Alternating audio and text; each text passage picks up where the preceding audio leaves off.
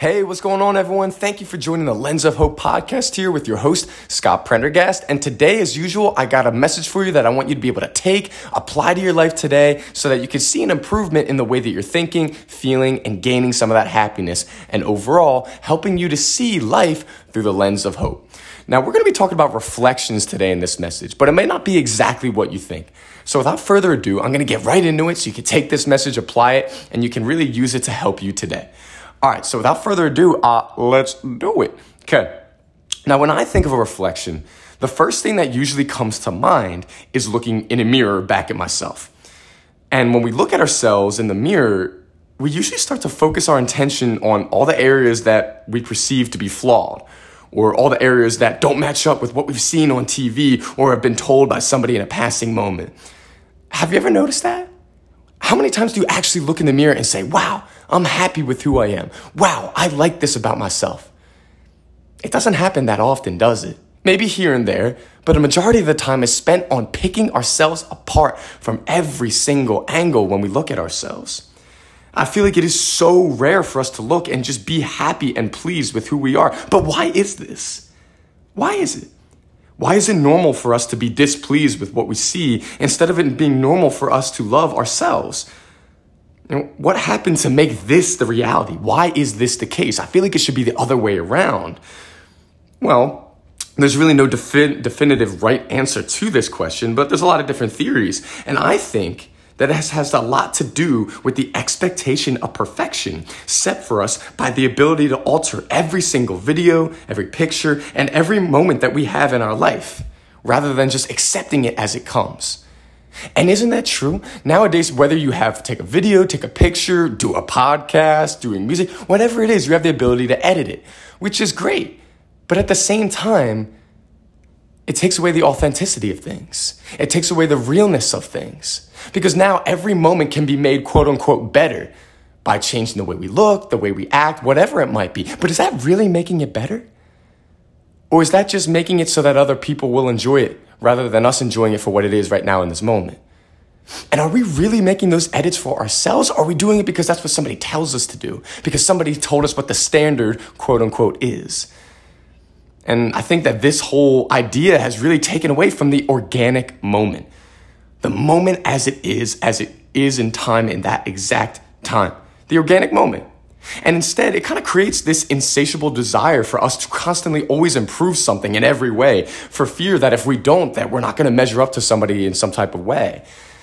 And it's great to want to improve in life. Obviously, we need that to get anywhere. But do we always have to improve it when we're just taking a selfie with our friends? Do we always have to improve it if we're taking a picture of the Empire State Building? Do we always have to improve it if we're just taking a picture of the sunset? That's not good enough the way it is. We got to improve it even more. I think that's a slippery slope to go down, especially as we get into more personal events in our lives, feeling that we have to improve that too. And I think that we feel that we're never enough in our lives because that's what we're telling ourselves. And we're telling ourselves that because we continue to partake in this just eradication of the organic moment. And if it's not altered, then it's not good. If it's not altered, then it's not real. That's kind of like this new motto that I feel like we're all taking up sometimes. And it doesn't even make sense, but we're still going by it. But here's the thing. In a world of inorganicness and smoke and mirrors perfection, believe it or not, we can still find a way to be happy with who we are. And it begins by taking a look at what we're reflecting on the outside and addressing that reflection from within. Because I'm a true believer, and I've said this before in a lot of the places that I speak, that what we reflect on the outside is really just showing how we feel about ourselves on the inside. I mean, we've all heard that thing about bullies and people who are mean to others are usually the ones who are struggling the most in the inside, right? And it's really true. Now, on the other end of the spectrum, those who are secure with themselves are usually going to reflect security and happiness. So why wouldn't more of us want to be secure with ourselves? Well, easier said than done, especially in a society that tells you that you're never enough the way that you are.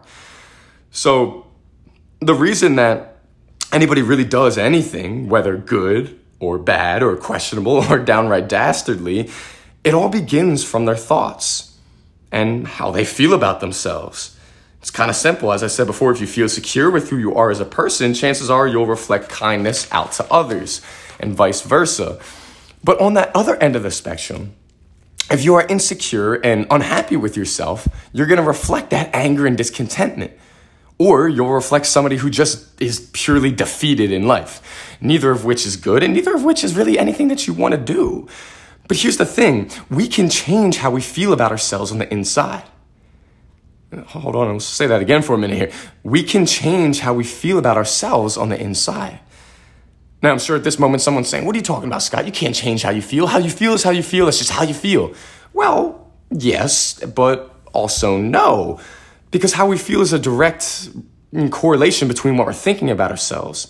And if we can work on changing our thoughts and what thoughts we're allowing to grow roots in our minds, then we can change how we feel. And many times we just think, I'm too much of this or I'm too little of that. I'll never be enough. This is just me. Oh, well, you know what? That's garbage. Stop that. Stop thinking that you're nothing. Stop thinking that you're average. Stop thinking that you're a nobody because it's not true, okay? And I'm telling you that. And so it's time for you to believe it because you are something. So I'm here to tell you that you can and you will start to like the person who you are. But it just begins with a few things. And like anything else in work, it takes a little bit of work. Anything else in life, it takes a little bit of work. Sorry about that. See, I'm not editing this though, because I want it to be organic. Now, I'll kind of real quick give you 3 little things that I think if we work on this, we're going to be able to start the process of enjoying who we are and learning to love ourselves. It's not going to happen overnight, but this is the process to start it. Number 1 is identify what you're passionate about and what lights your fire in life on the inside. Because when you're passionate about something and when you love doing something and when you really are into something, oh my goodness, that's going to make you so much more happy. If you're going through your life doing something you hate, doing something that means nothing to you, you're not going to put everything into it. You're not going to care. You're just going to be like, what's the point, right? So find out what your passions are in life.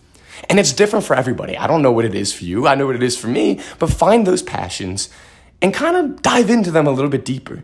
Find ways that you can make these passions come into your life more, whether it be finding an internship or a job or even just joining a community event that will allow you to put these passions on display. Find what those are. So that's number 1. Number 2 is acknowledge the fact that you have unique gifts and unique abilities that are in you already. And I cannot tell you how many times I talk to people and they tell me, Scott, there's just nothing unique about me. There's just nothing that I'm good at. I don't have a talent. And I said, shut up, man. Shut up. Because you do. You do have unique gifts. You do have talents that lie within you right now. Don't listen to society that tells you you're not good enough because you weren't this, because you weren't that. That's not true. You are unique. You are a child of God who has things inside of you that nobody else has. And sometimes you just got to search a little bit for those things. And this is where number 1 and 2 combine, because many times what you're passionate about is directly tied into some of those unique gifts that you have. So when you find out what you're passionate about, search a little bit more and start to see what those gifts are on the inside. And it takes some time, but that's okay. But just know that you have those gifts and start to identify them and let them shine because they're in you for a reason. So the third thing, and this is one of the most important as well, says as followed. Society's opinion of you doesn't determine who you are. That is solely up to you. And isn't this so true? Because so many times we'll write ourselves off and we'll say, well, society tells me that because I look like this or because I'm this or because I've done this, that I am therefore this. And they slap a nice label on you. Well, guess what? You don't have to wear that label. Rip that puppy off, throw that label off of you. Because that's not who you are. You get to decide who you are. Not society, not some mean person, not somebody from your past. No, you do. And it's important for you to know that. So these 3 things, number 1, identifying what your passions are. 2, acknowledging that you have gifts and abilities inside of you. And 3, realizing that society's opinion of you doesn't determine who you are. These 3 things are really going to work as a foundation. And that combined with the grace of the good Lord, you can begin to appreciate the authenticity of who you are and reflect that out to the world. And start focusing on these things. And you know what? Stop picking yourself apart all the time. Because I always put it like this, our life is kind of like a brick house. Every brick has a story to tell, right? And we all love to reflect and talk about those good bricks and the good things that have happened to us. And that's great. That's awesome. We should. But just remember, those not so good bricks, that represent those not so good experiences that we're not proud of, that we don't love, they have a story too. And it's okay to have some of them. But at the same time, we don't have to pick ourselves apart just because you've got a couple experiences or things about yourself that you don't like. That's all right. We all do, every single one of us. But our life is a combination of both those things, both good and both not so good. And all those experiences make us who we are today. And that's a beautiful thing. And I hope that's something that everybody here remembers. So I want to thank you all so much for tuning into my message today. I hope you could relate to it. I hope it could inspire you. And I hope you could take it and apply it to your life in this moment. So thank you all so much. Have a wonderful day. Check out my stuff on all the social media avenues. And I'll see y'all later. Have a good one.